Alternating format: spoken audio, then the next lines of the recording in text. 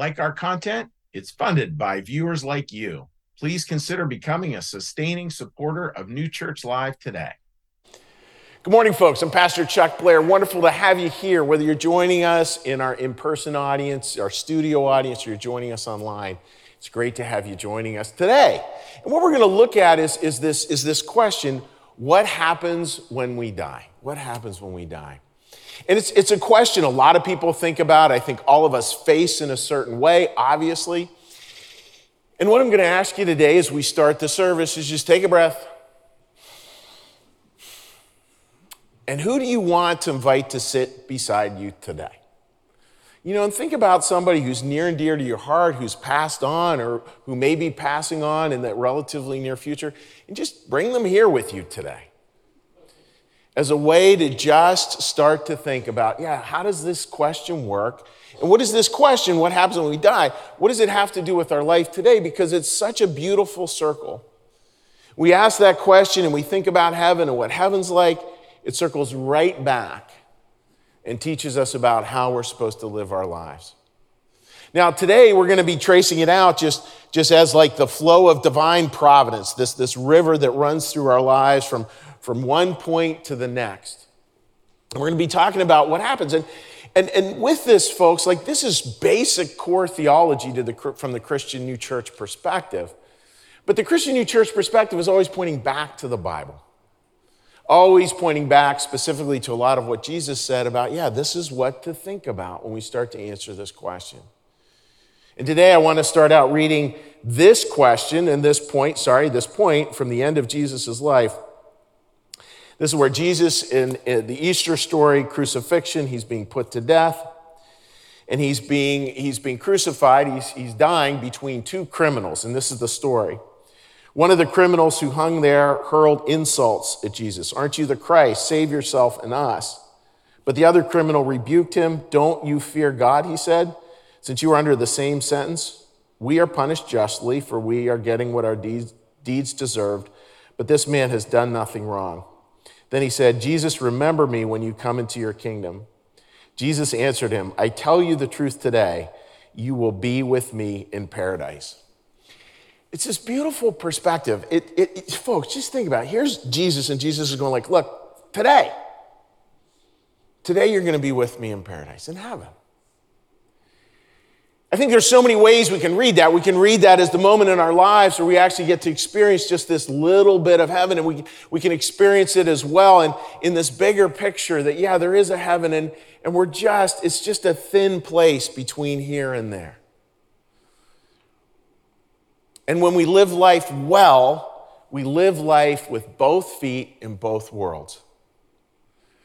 And we should look at this, folks. It should bring a smile. I mean, where we're getting our stuff from today is largely from this book, Heaven and Hell by Emanuel Swedenborg, where he talks about what goes on in heaven, what goes on in hell. And it should leave us all again with a sense of joy. As a pastor, I am so lucky that I get to be in part of many different environments with many different people going through many different stages of life. And I've come to realize that a lot of the time, some of the best conversations start out where someone kind of leans forward and goes, "Chuck, this is going to sound weird." Or "Chuck, you're going to think I'm crazy." And then they tell me a story. A story I received about a year ago. Was at a wedding, and this man was talking to me, and he had lost his brother in an untimely way, and his brother had left him in his will what all men want to be left: a junkyard, literally with a bunch of old cars in it. And he said, when I was walking through after my brother had passed, and I knew he'd given me this junkyard, and then I look up and I see my brother sitting in one of the cars waving at me, and then he disappeared. Now, do I believe that that's true? Yes, I actually believe that's true. I believe there is a life on the other side. And I believe it's just such a thin place. I mean, folks, one of the things that brings me a lot of joy is just thinking about how many of us we just know that. We may not be sure what it looks like. We may not be sure how we get there. Different religions talk about getting there in different ways. But there's this thing that nobody's quite sure of. It's interesting how many people are sure of it. How many people really understand that, oh yeah, there is this way that this is somehow working, and there's a thin place, and it really feels like heaven is just on the other side. And that in all of our lives, we're just knocking on heaven's door. It's just right there. So friends, as the musicians come out for the first song, I want to welcome you to New Church Live. It's wonderful to have you here today, and whatever part you are, if you're going through an immediate form of grieving, or you lost someone years ago, or you're contemplating losing someone, or you yourself are thinking, yeah, for me, I wonder what this question looks like. It's great to have you here. We're going to have a lot of fun in today's service. I'm going to be doing it completely extemporaneously, which is sort of like a high wire act without a net. So any mistakes, I know you'll receive them gracefully, because I really just want to be in the spirit of like, oh yeah, we can smile because of this, because heaven is near. Welcome, friends. Welcome to New Church Live. Give me love, give me peace on earth. Give me life, keep me free from birth. Give me hope, help me cope with this heavy load, trying to touch and reach you with heart and soul.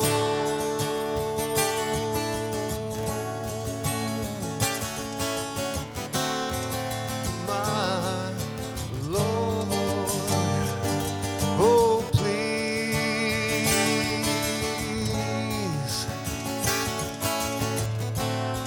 take hold of my hand, that I might understand you. Won't you please, oh won't you give me love, give me love, give me peace on earth. Give me life, keep me free from birth. Give me hope, help me cope with this heavy load, trying to touch and reach you with heart and soul.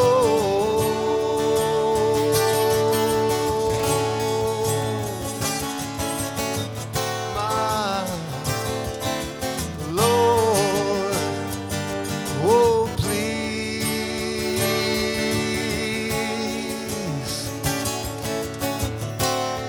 take hold of my hand,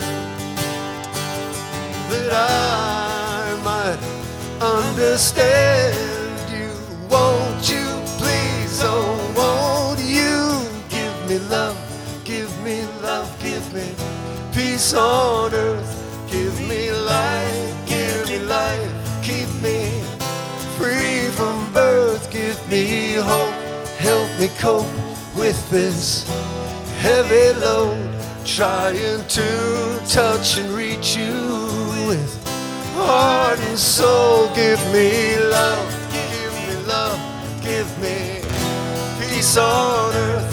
Give me life, keep me free from birth now. Give me hope, help me cope with this heavy load, trying to touch and reach you with heart and soul.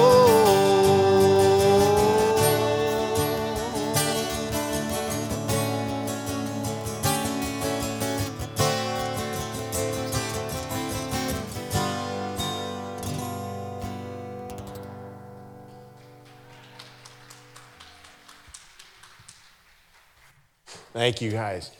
So let's start this journey together, folks. So I want to talk again about this idea of a river runs through it, this idea of divine providence. And again, as we go through this, you are more than welcome to text me in any questions you might have, because when we end up at the farther end of this river, we're going to be fielding questions in a Q&A format people might have about this particular topic of what happens when I die. But starting here, it's so interesting. A phrase I've always loved is the idea of return to first. The life really works in these beautiful symmetries. And sometimes we don't always get to see it. Sometimes it's like we're just caught in a couple of pieces of the puzzle. We don't see the whole thing. And then there's other moments where all of a sudden like, oh, I see it. A full circle moment. Last night, for example, Susan and I had dinner with two of my best high school buddies and their wives. That felt very full circle. Very full circle, going back to 16 years old and hair. And folks, you think about how life goes, right? The deep within us, and we get these little memories that we get to cherish. And from our perspective, we call them remains because they remain with us from infancy through our lives. We get these little tender pieces, these little bits of gold, these little tiny shreds of light. You know what they are. Again, it's fascinating, drawing full circle. We talked about this last week. Anytime I'm in conversation with someone about someone who's passed, they'll go right back to that. They'll talk about that little precious moment that made such a big difference in their life. So there's that deeply precious moment, and then we start to go through life. And with life, we bring that precious moment with us, but then we also bring lots of challenges with us as well. Fancy theological term there, hereditary evils. And those are just think of destructive tendencies that we have. What's yours? Are you prone to anger? Do you have a few control issues? What is it for you? You know, we all have these things, and they're just patterns that we have. And folks, like it gets to a point in our life where I think where we can actually start to befriend these things, because what they are is they're really invitations to do it differently. When we step into our lower selves, when we step into that part of us that doesn't work particularly well, we literally feel like, oh, I'm just not myself. I mean, think of the last time you really lost your cool for a completely unjustifiable reason. And then in apologizing, hint, please apologize, in apologizing, you're like, I don't know what happened to me. I just wasn't myself. Well, that's because you know that's not you. Because you know that anger, that control, that whatever, it's not you. That deep part of remains is, and that deep part is hooked right into heaven. And how does that deep part speak to us? Well, friends, it speaks to all of us through the best intentions that we carry with our day. And that's what to think about. Like, all of us have, and I see this a lot, but it's such an important starting point.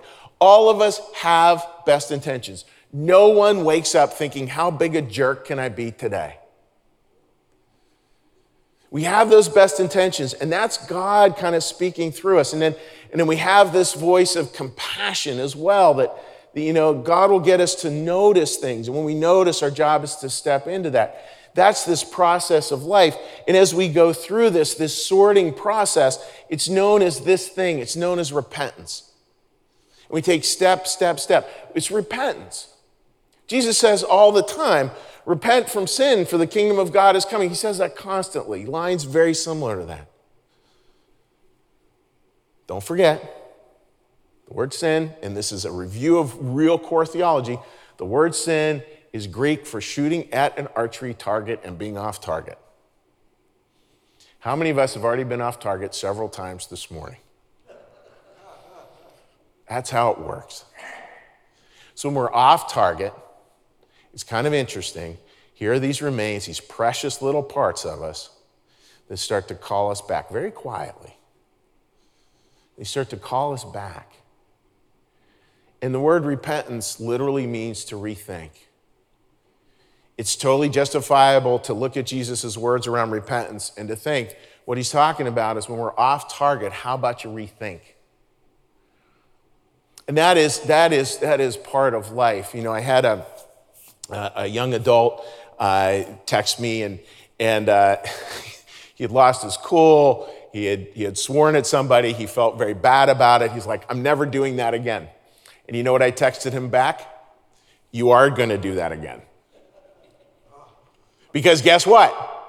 He's going to do it again. But that's the point. It's progress, not perfection. It's going through this life with this balance. And some days we're going to choose poorly, and some days we're going to choose well, but we're always going to choose. And through this choice, Martha Graham, listen to this with full body listening, please. Martha Graham says it so well. I mean, she nailed it. Famous dancer, probably the most famous dancer in American history. She said, the athletes of God wrestled and grew strong. They chose and they acted. That's it. It's this wrestling that takes place. It's progress, not perfection. Jesus was not big on the perfection game. Jesus was big on the meaning game. And so that's what we do, is we kind of walk through life with this both and that's how it should be. And what we can do is we can hold those moments where we get off track, we can hold them and we can go, yeah, it's off track, but all it is an invitation back to my best self. Now let's continue on with the journey of life.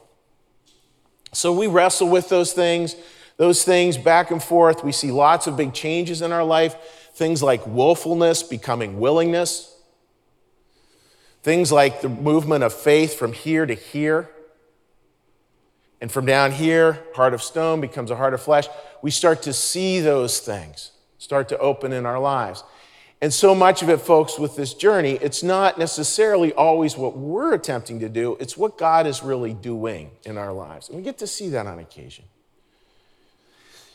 And then we start to really see it at these moments that are called threshold moments. Threshold moments are when we come to the very edge of life. Probably all of you watching this here today have walked to a threshold moment, either yourself or with someone else. It's literally that edge. Coming back to that phrase, thin places, you know, that idea of a thin place, that idea of the Celtic view that it's just very, very thin. There's some times where the spiritual world is just right there. Folks, we see that all the time. We see that all the time when we're with people in those last stages of life. It's interesting watching what happens. Been a pastor now 16 years. And I realize I don't want to make this a universal statement because it's probably not. I can just share my experience with that time. I've never seen anyone afraid in those last moments. I've never seen anyone afraid. I've seen lots of people worried about their loved ones. How are they going to do? But never about themselves. It's interesting, folks. You know, what comes to mind was saying that.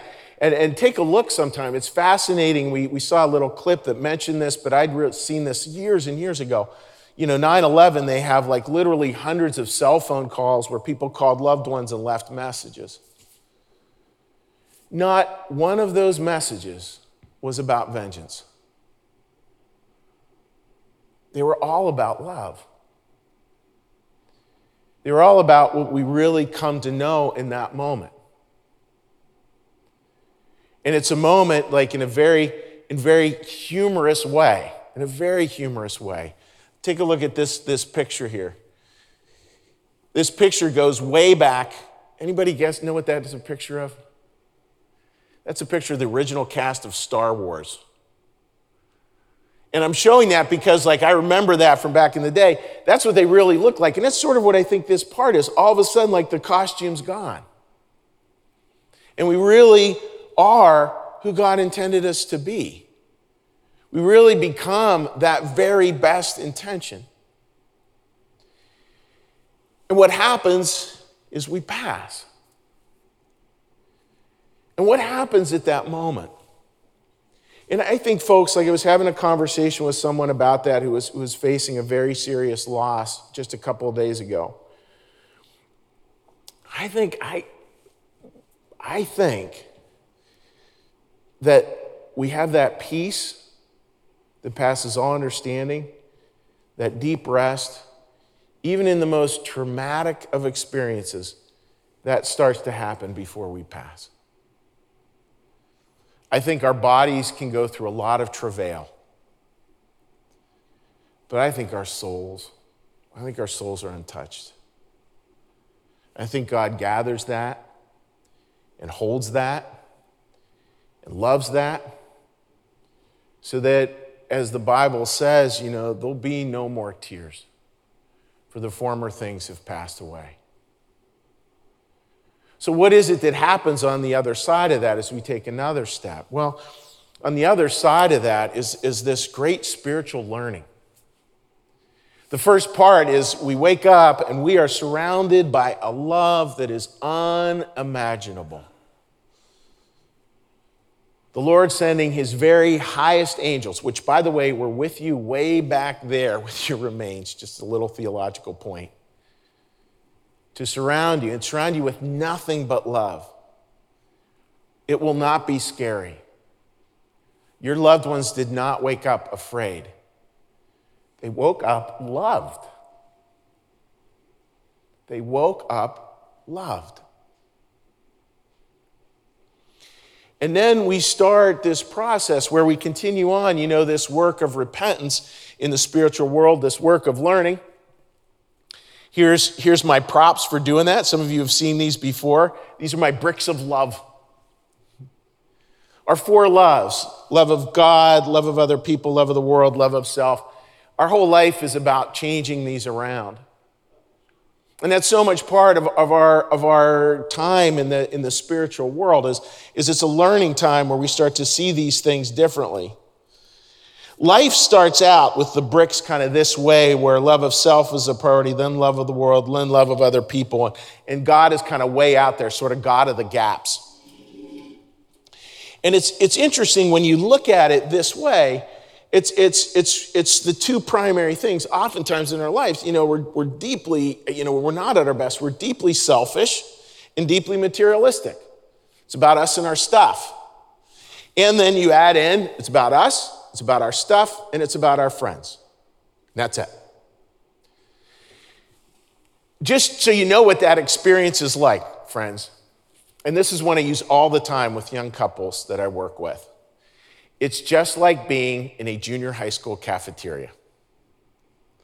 So anyone out there who thinks junior high school cafeteria was the peak of life, please let me know, because I bet you it wasn't.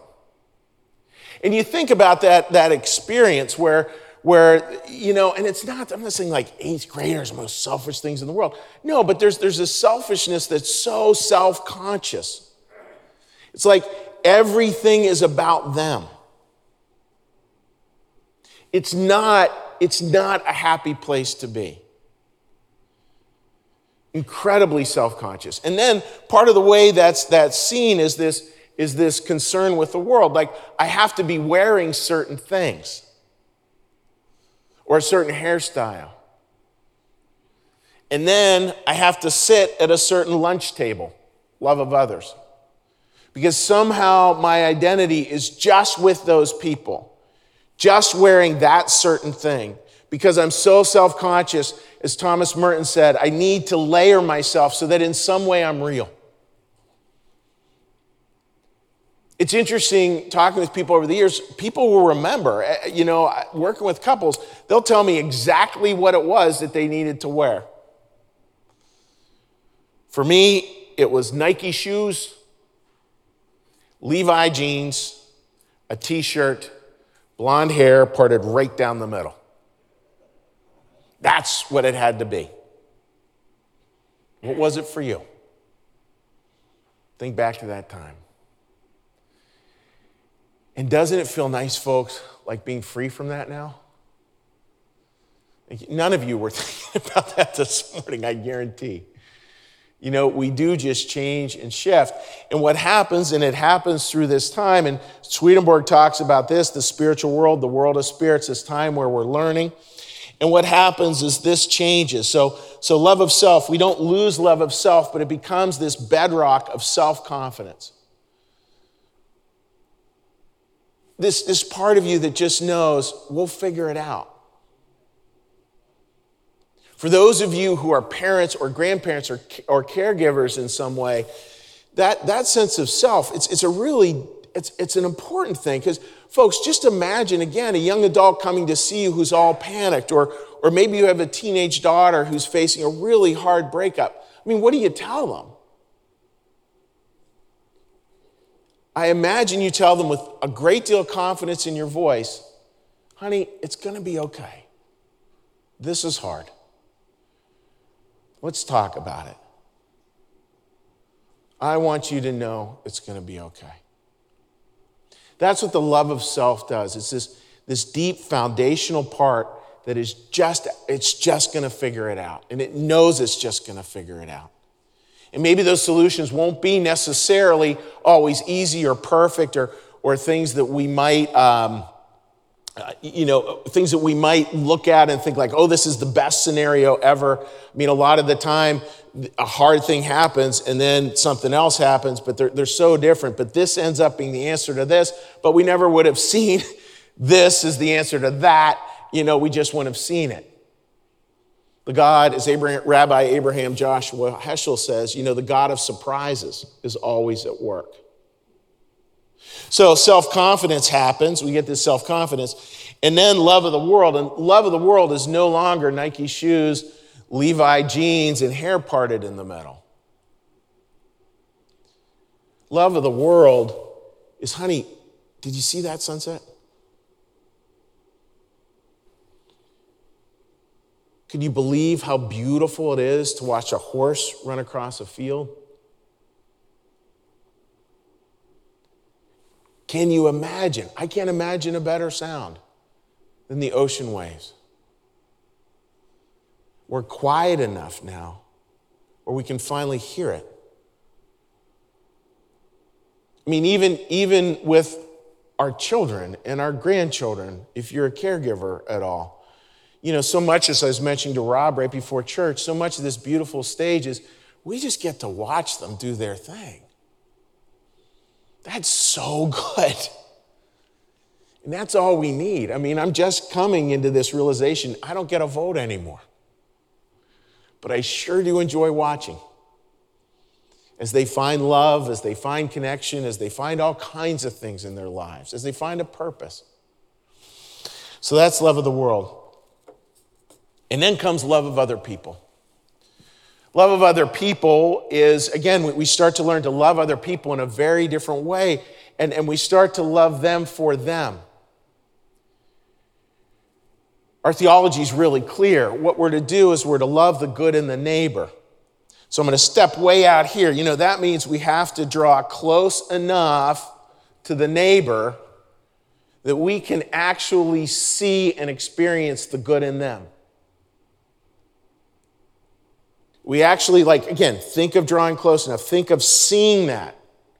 Really seeing the good in the neighbor. And then that's what we serve. That's what we help. And that's what we're learning when we're in the world of spirits, is we're learning how to do that better and better and better and better. But again, folks, there's a continuity here. A little segue. 6 years ago or so, I had a cabin out in Lancaster area, and one of the people who lived in that little cabin development, he was a religion professor out in Kansas. He came over to talk to me. I'm telling him, I'm a Swedenborgian pastor out of Bernathen, Pennsylvania. And he said, I love Swedenborgians. They believe heaven is near. Oh, so good. Such a good description. Heaven is near.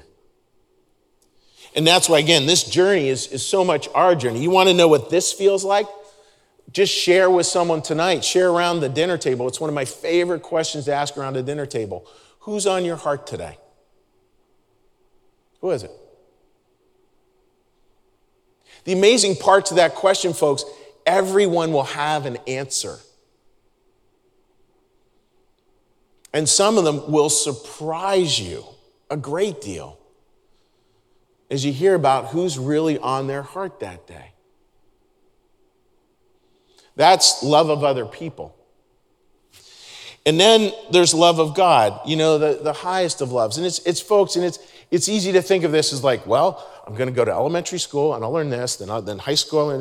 No, it all kind of wraps together, and we start to see God's love kind of as the blood that runs through it all. We love God, we love other people. If Jesus was here and we said, how do we love you? He would point at other people. He'd be, love them, love them, love them, love them, love them, love them. That's how we do it. So this love of God, it starts to permeate things. And again, I'm using some of the pieces that I use when I teach this to young couples. And one of the pieces is talking about like socks left on the floor. For young couples, it's amazing the ubiquitous nature of young males leaving socks on the floor. And we can talk about leaving stuff around, and the bride-to-be will talk about how hard that is for her, etc. And if you could just pick up after yourself, why do you just leave it there? And then you get into the conversation. The beautiful part of it is then asking that person to just take a breath and think, okay, God, just give me your eyes to see that. Just give me your eyes to see those socks. I preached on this a few years ago, and when I was talking about it, this one bride, I said, well, what do you see when you see socks on the floor and you're coming from like, okay, God, give me your eyes to see it. She got this, you could just see her shoulders go down. She went, oh, they're just socks. That's good. See, and that's all the stuff we're learning. And that's the world of spirits. And as we learn that, folks, our paths start to wind through these beautiful places. We actually, through that, we start to connect with people who we've known in this life. You ever be around, if you're ever around a friend where you're just like, that feels like home.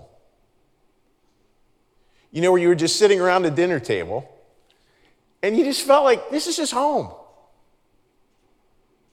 Those are the people you're going to be with. And it's not at the exclusion of others. It's not like they're not there or they're not part of your journey. They're just not the home part of your journey. And they get to be around you. You get to be around them. That's part of the beautiful journey. And then, friends, beautiful part, another step, is then you find the one. Part of the journey is finding the one. We believe firmly, unequivocally, in soulmates. Now, sometimes that might be somebody who you've been married to in this life. Sometimes, again, it's in the Lord's divine providence. We don't know. But what we do know is that this happens. And it's been very sweet over the years to hear couples talk about, as one partner's passing, even my mom yesterday, my parents are just getting older. It's not that their demise is imminent or anything like that. But my mom's like, I keep on telling your dad, he's just got to wait for me because I'm coming after him. And that's great, and I think that really does happen. And maybe we experience that life. It's called conjugal love in our particular denomination. Maybe we experienced it in this life. Maybe we didn't. Maybe we're single. Maybe we never get married. But we will experience that over here because and again, folks, it's not the language. I'm so careful. I don't like the language, you complete me. I don't think that's what it's talking about. You complete me means each of you is a half, and you're looking for the missing half. Yeah. I mean, if you use that language, I don't want to be insulting about it. It's just not language I like a lot. I think the equation here of conjugal love is not half plus half equals 1. It's 1 plus 1 equals 3. It's two people coming together, and somehow that relationship is greater than the sum of the parts. And you have a beautiful marriage. A beautiful, beautiful marriage. And that marriage is where love, wisdom, and use come together. And that usefulness, that idea that there's something outside of you. We've done this a bunch of times, what we fight about, what we fight for. You'll figure out what you're going to fight for. You'll figure out what you're going to try to create. And then the journey winds on, and then we find we've got our people we've got our partner, and then we work more and more into our purpose and our place. The purpose we step into is the unique thing that only you can offer. Only you can offer it. I mean, it's always so powerful watching these musicians week in and week out, and they come out and they just have these beautiful songs, and each of them plays a certain role, but none of them can play the role of the other person. That's what it's like. It's like a choir like that, where you have your thing that you can bring, and your job, your obligation is to bring it. And don't forget, asterisk, heaven's always near. Like, we can start to live that here. And that usefulness, it kind of has three different levels. We believe that heaven there's three levels, but don't think of it like a layer cake. Think of it like a marble cake, because all the layers kind of blend together. So this is deep theology here, folks. Celestial, spiritual, and natural. That celestial part is the part that it's just all about love. All about love. The spiritual part is much more oriented around service. Like, how do we serve? And then the natural part is far more about like the structure, the laws, the institutions, how do we create containers for that? And all three work together. You see it all the time working with and watching people do community service projects. There needs to be love there. There needs to be this idea of service, that we're here to serve. But boy, those people who can create the structures for that to happen, God bless them. I'm not one of them, by the way. But I really appreciate watching something that's run well. It really has a very easy structure to kind of plug into. I think of places like St. Francis Inn, Ronald McDonald House, Gift of Life, those places we've done many things with over the years here at New Church Live. They're so easy to work with because they have all three of those levels going together. And I think about places where, to be honest, we've only served once because there weren't all three. And any number of them, if they're missing, it just doesn't work. But that's part of that path. And then, folks, we step more and more into our place. Jesus said it so beautifully.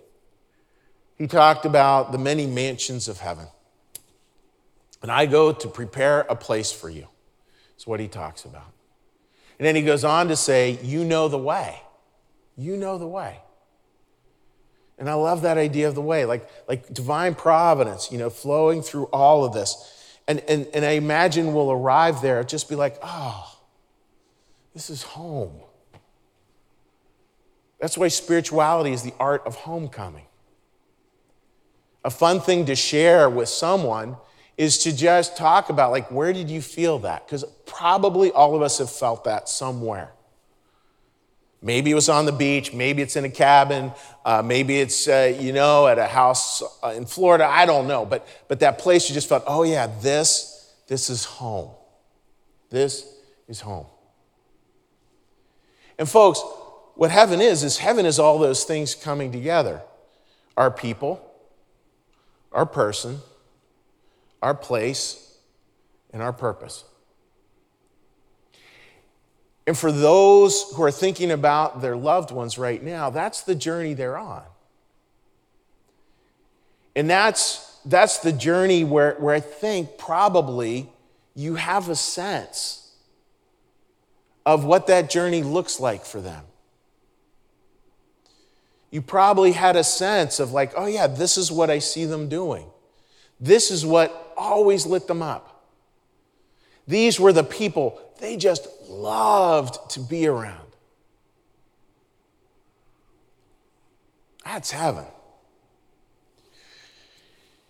Now, as the band comes out here for a middle song, that idea of eternity, folks, like, that's what eternity becomes. Where we just move more and more into those things because love is infinite, love's eternal. We're not worried anymore in the same way. We're just understanding life in a new way. Literally, in a new way with a capital W. Now, when we come back after this, I do want to invite you, if you have any questions that this has brought up, please shoot me a text message to 215-740-3662. And we already have some questions that we got ahead of time on social media, so we'll be looking at those when I come back. But if you have any you'd like to address, we're going to address the ones we can. As we look at that question, what happens when we die?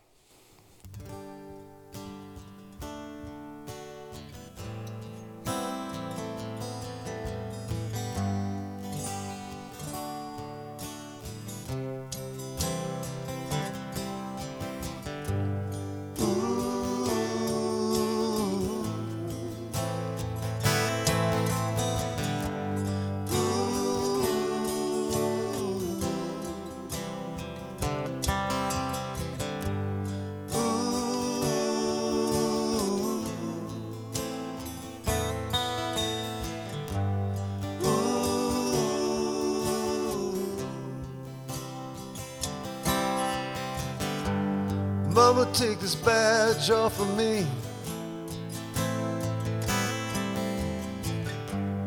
I can't use it anymore. It's getting dark, too dark to see. I feel like I'm knocking on heaven's door. Knock, knock, knocking on heaven's door. Knock, knock, knocking on heaven's door. Knock, knock, knocking on heaven's door. Just like so many times before. Mama put my guns into the ground. I can't fire them anymore. That long black train's rolling on down.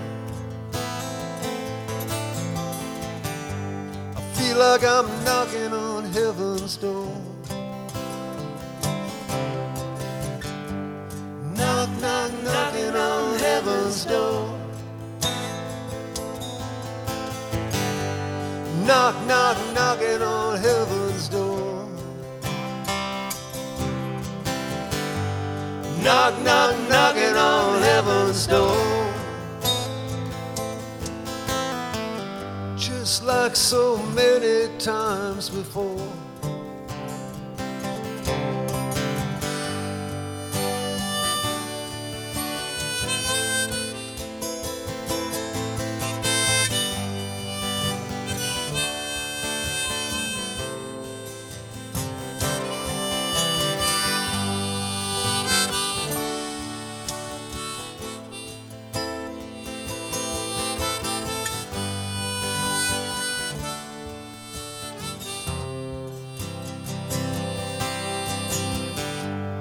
Mama, wipe these tears from off my face. I can't see through them anymore. Get me out of here and to some other place. I feel like I'm knocking on heaven's door. Oh, knock, knock, knocking on heaven's door. Every day. Knock, knock, knocking on heaven's door. Knock, knock, knock, knock, knocking on heaven's door. Just like so many times before.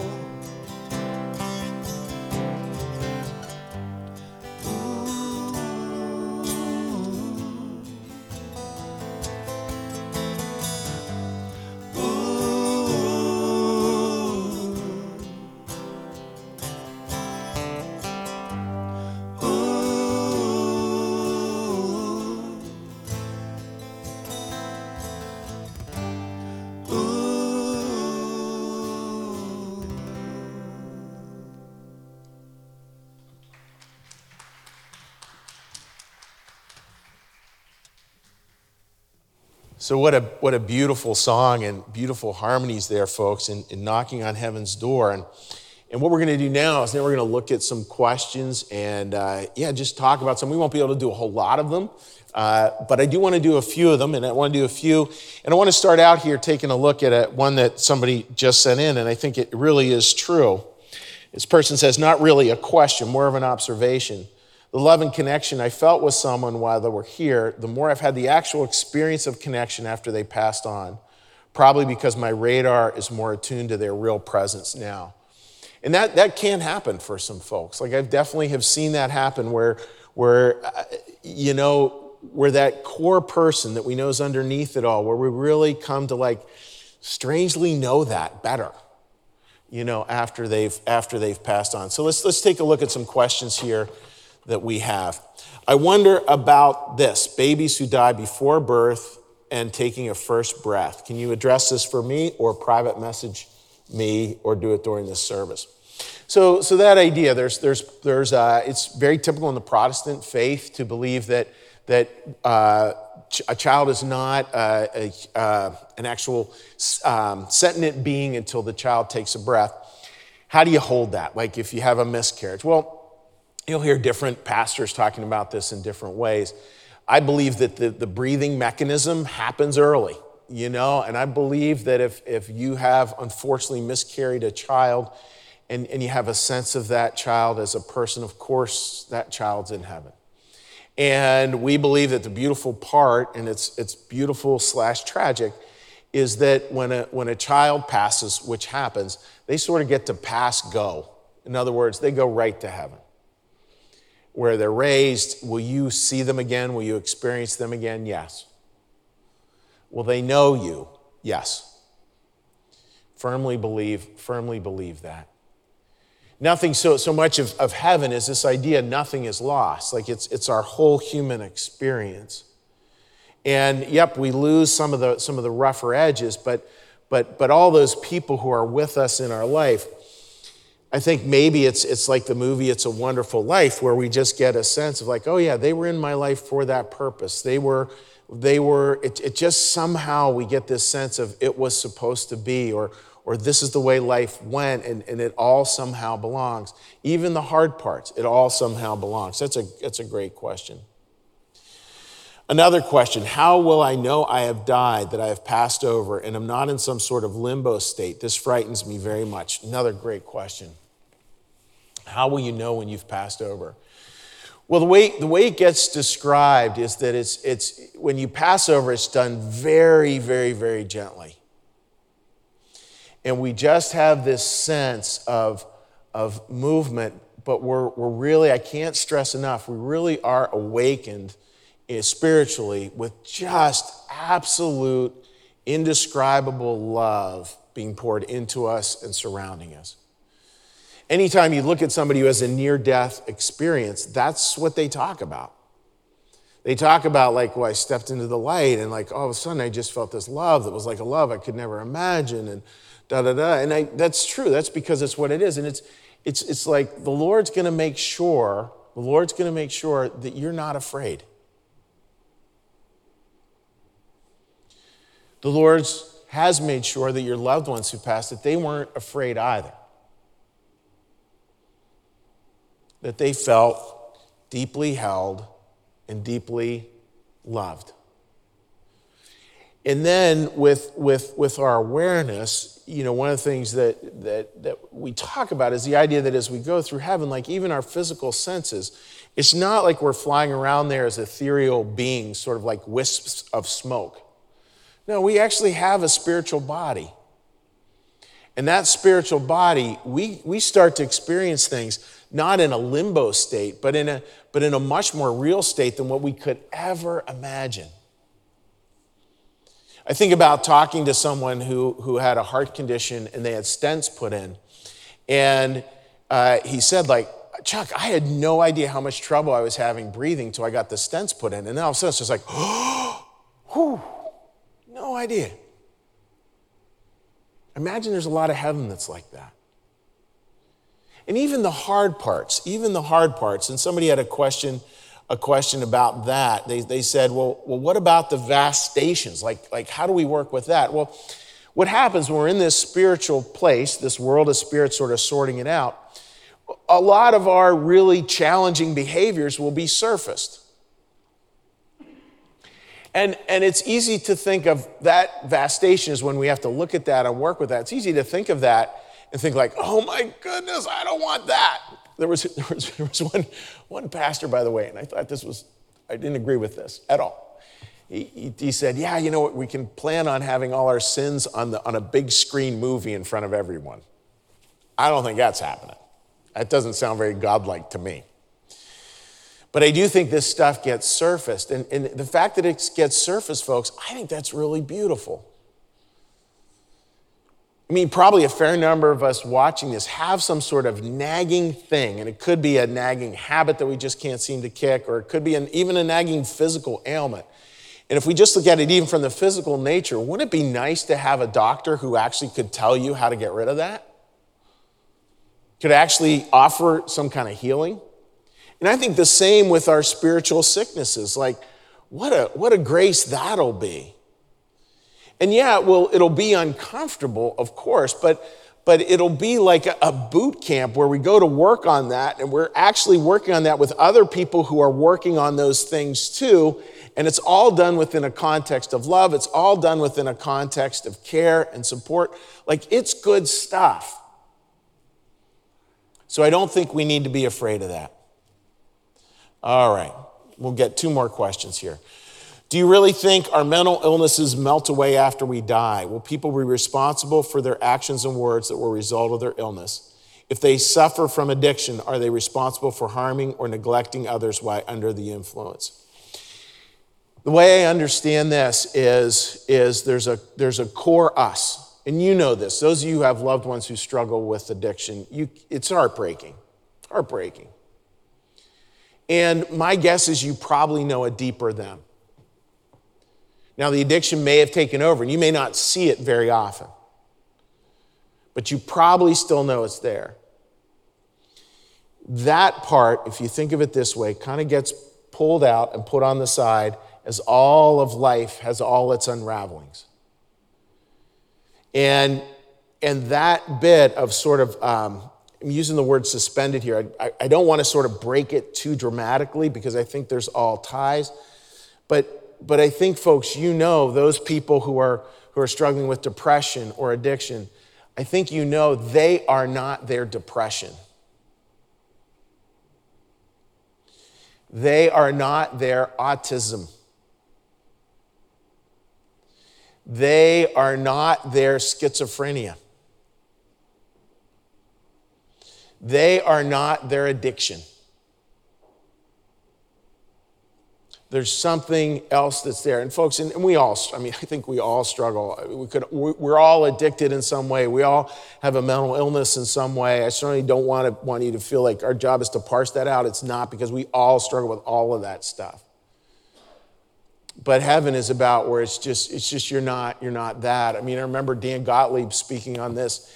And, speaking on this stage, Dan Gottlieb is a quadriplegic, and he was talking about heaven. He said one of the things he struggles with, he goes to a lot of funerals of people who've been wheelchair bound.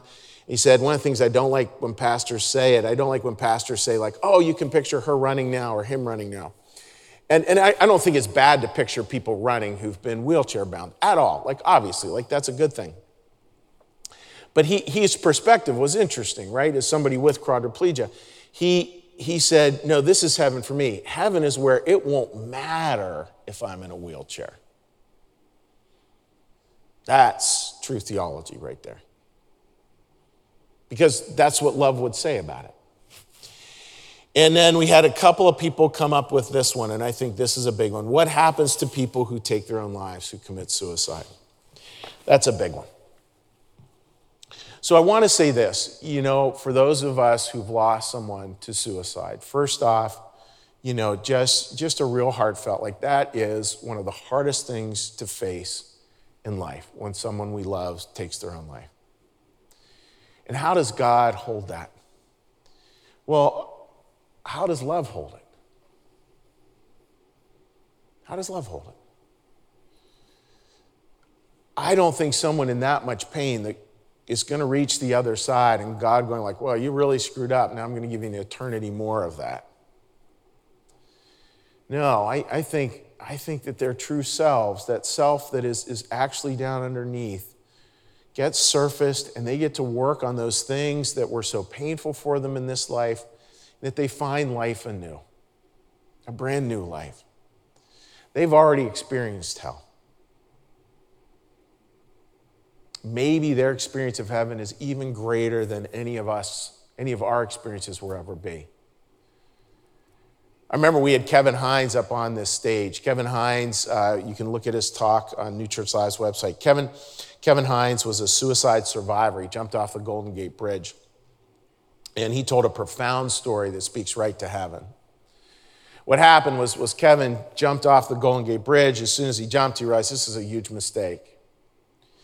And what I didn't know about that kind of event was he jumps off and literally you go 70 feet underwater because you're hitting with such force. I mean, just imagine trying to swim up through 70 feet of water. Just that alone, right?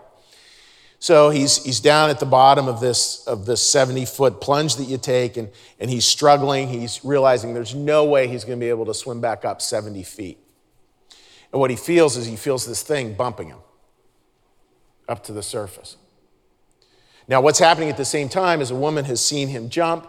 She's up on the bridge. She pulls over. She calls the Coast Guard, and she's looking down to him, and she sees his head break the water, and then he sees a big seal that's been pushing him up. Now, Kevin said, like, Chuck, you're not going to believe this story. That's how he prefaced it, which, as I told you, are always the best stories for a pastor to hear. You're not going to believe this. I'm thinking, yeah, I probably will. Well, a year goes by, him and his dad decide to come back to this place where he had tried to take his life and to just honor that memory. So what he does is he brings a flower out, he drops the flower off of the bridge, hits the water.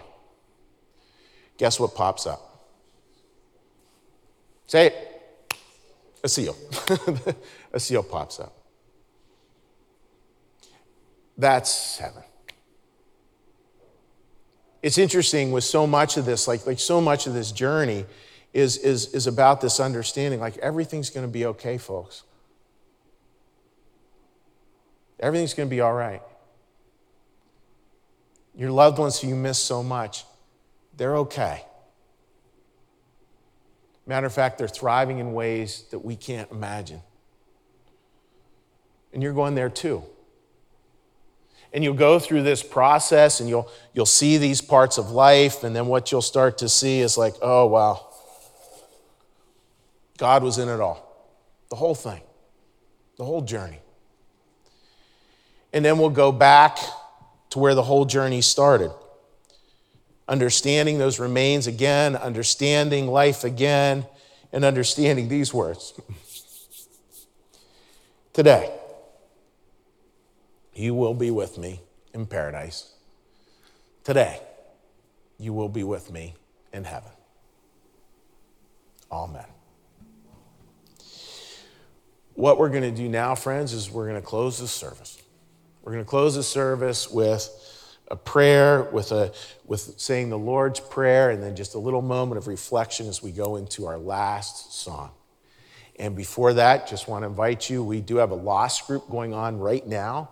And that lost group will be meeting Thursday night, 8 o'clock on Zoom. We realize a lot of people will be watching this years down the road. You can always check our website for different groups we have going. But if you'd like to join that group, again, we'll take people who would like to join late. Wonderful group, literally from all over the country. It's very fun to get a chance to talk about these topics with fellow travelers. So, join me in a prayer. Lord, thank you for your presence here today. Thank you for being with us. Thank you for that memory, Lord, of our name, of our name of others, of the name of those who have passed on, and our name truly written as to who we actually are in your eyes, in your world, in your name. And Lord, hear our prayer. Our Father, who art in the heavens, hallowed be thy name. Thy kingdom come, thy will be done, as in heaven, so upon the earth. Give us this day our daily bread, and forgive us our debts, as we also forgive our debtors. And lead us not into temptation, but deliver us from evil. For thine is the kingdom, and the power, and the glory forever. Amen. May the Lord bless you. May the Lord keep you. May the Lord make his face to shine upon you and be gracious unto you. May the Lord lift up his countenance upon you, bring you peace, and bring you home. Amen. Have a great week, friends.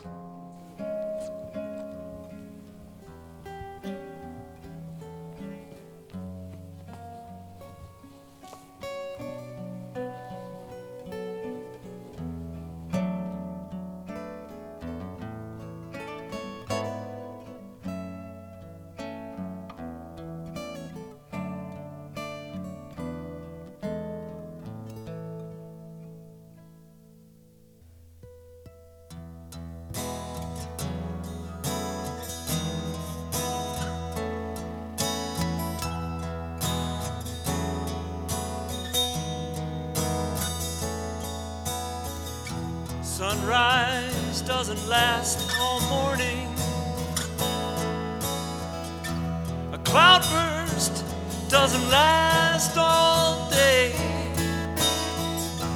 Seems my love is up and has left with no warning. But it's not always gonna be this gray. All things must pass. All things must pass away.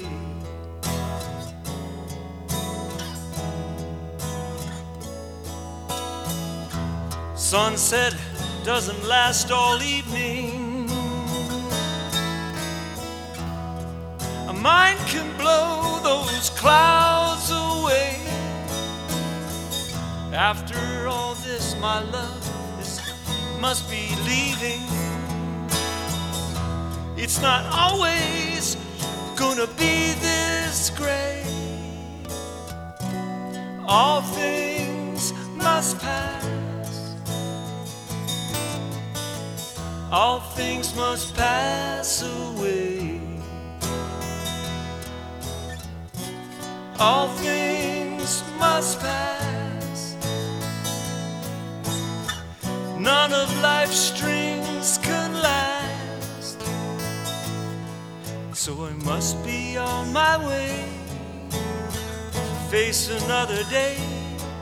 Now the darkness only stays at nighttime. In the morning it will fade away. Daylight is good at arriving at the right time. It's not always gonna be this gray. All things must pass. All things must pass away. All things must pass. All things must pass away.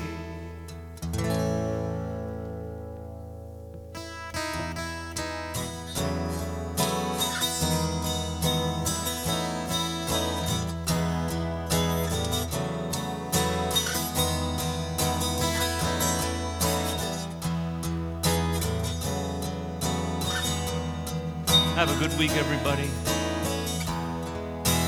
Thanks for coming today.